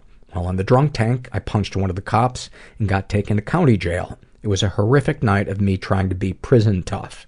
I had no idea why or how long I might be there, so I wanted to appear tough and crazy. I threatened to kill one of the other prisoners. She was there on a murder charge. And with that, I got my prison nickname, Crazy Number 6, my cell number. I got put in a chicken suit because of my mental state. I assume that's some type of restraining suit that they put you in jail. I'm not sure what all of a sudden I'm a stutterer. I got put in a chicken suit because of my mental state, and when I threatened to kill myself, the corrections officers came in my cell and smacked me around, head smashed against the wall, so much so that the chicken suit ripped off of me and they wouldn't give me another. I spent the night on the dirty cell floor, bugs on the floor and feces on the wall. I spent the night wadding up toilet paper so as to make a, quote, bed.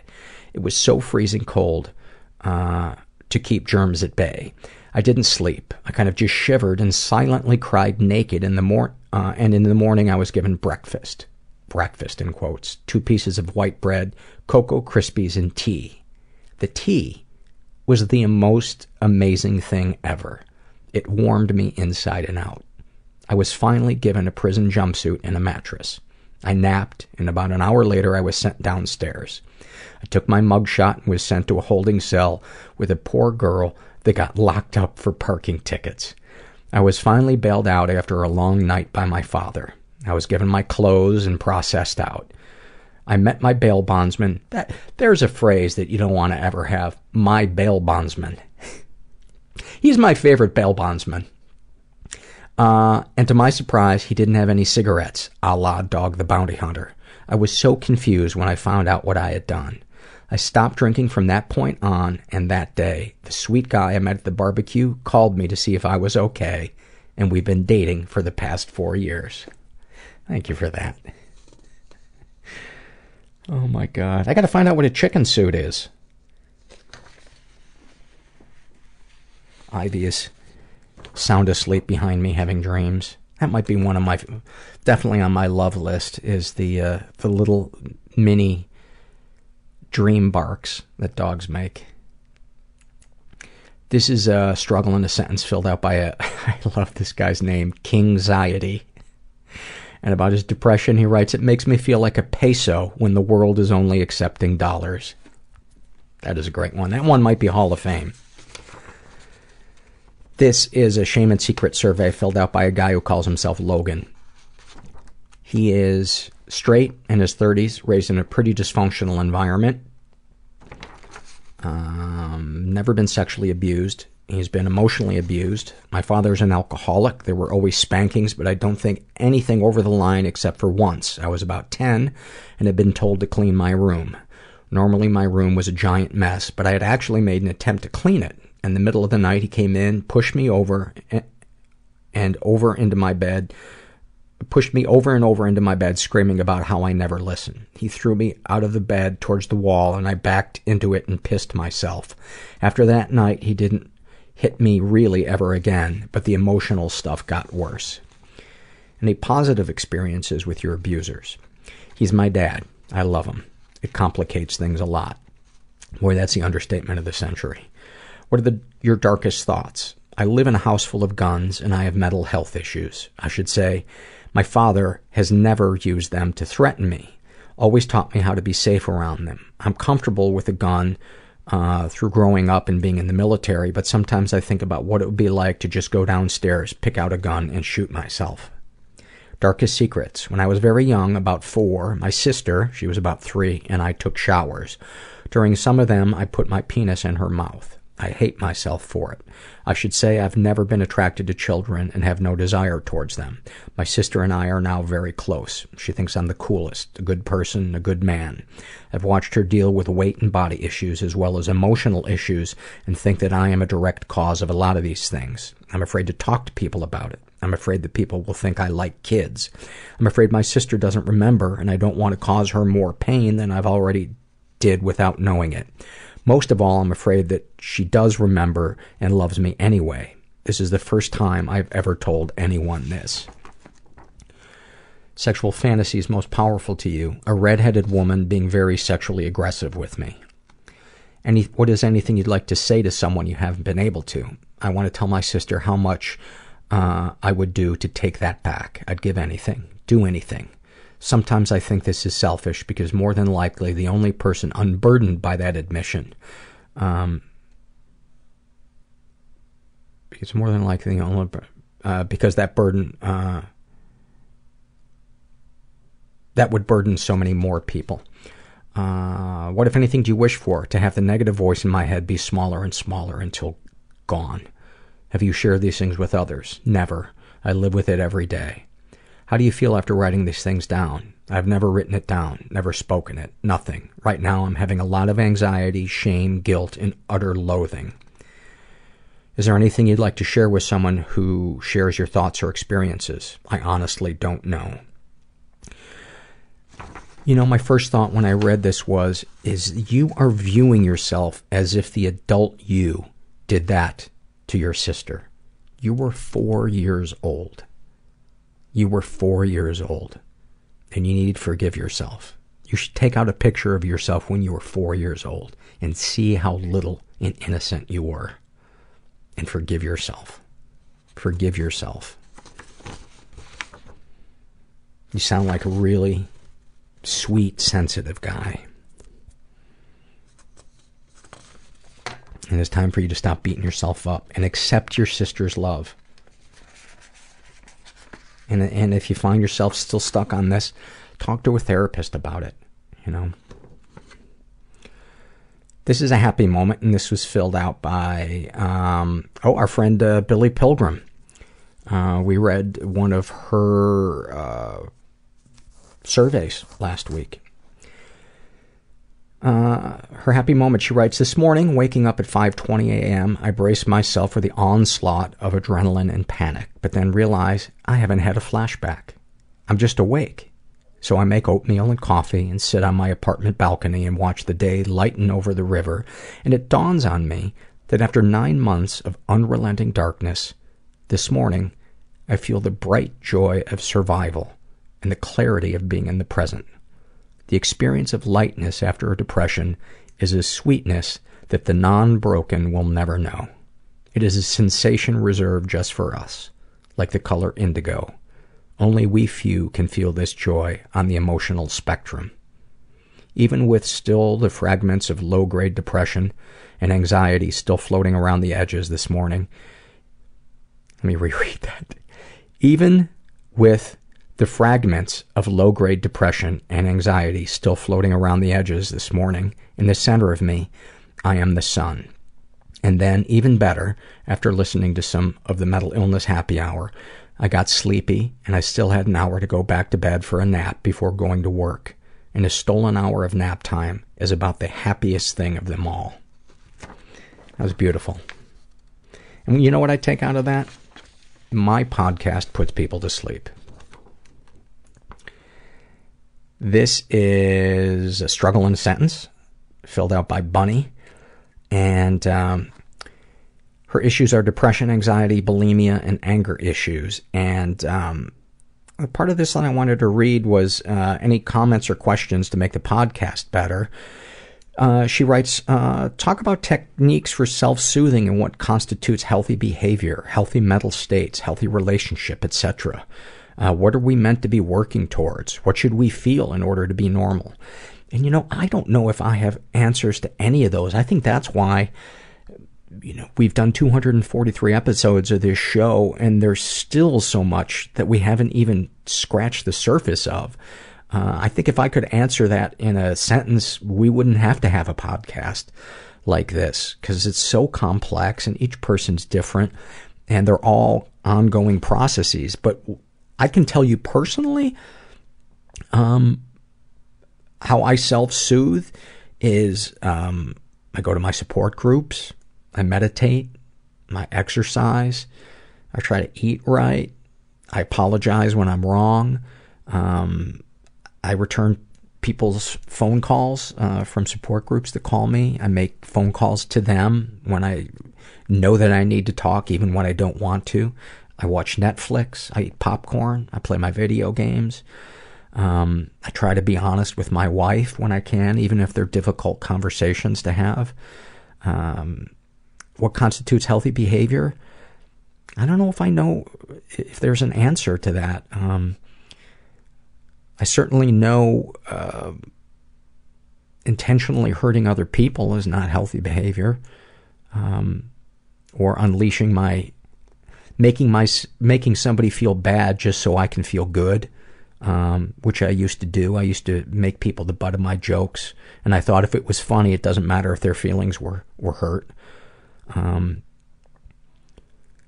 one thing that I think I can answer, and I would say the word normal, you ask what should we feel in order to be normal, I don't think there is a normal. And I think it's a mirage to try to go for it. You ask what are we meant to be working towards? The only thing that is consistently within my grasp, because joy is not within my grasp. Joy to me comes like a,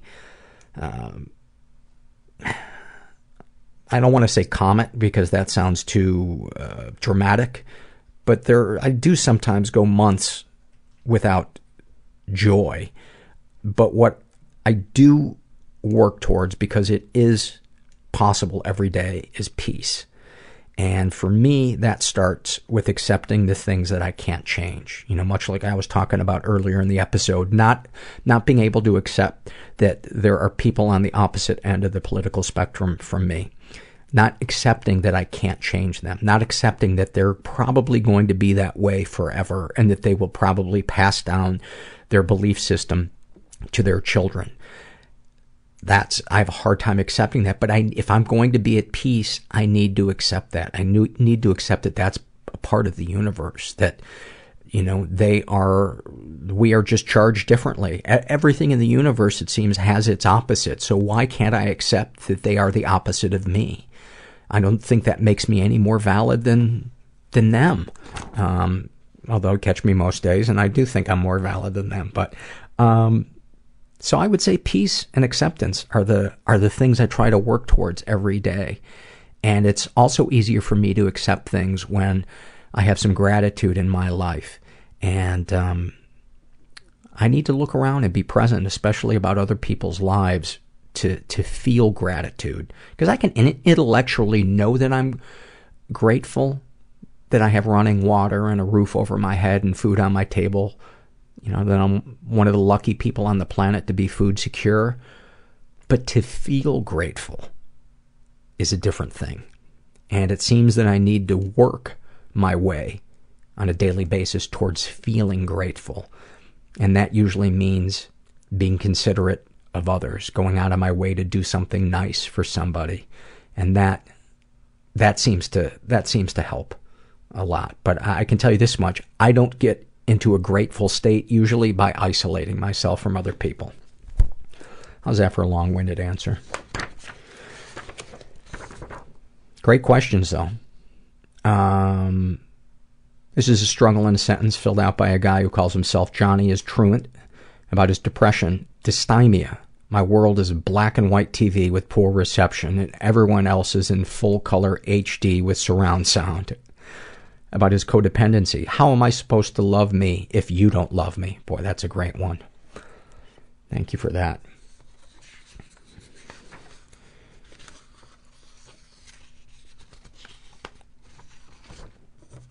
And you know, finally, I was going to read one more Shame and Secrets, but I'm a little burned out. This was filled out by a woman who calls herself Kinder Blocks of Joy. And she writes, when I was 17, my parents sent me to Poland to visit my family for a month. My dad's sister, Elizabeth, decided that she was going to have me stay over for a week. I'd always disliked her when I was younger because she seemed really strict.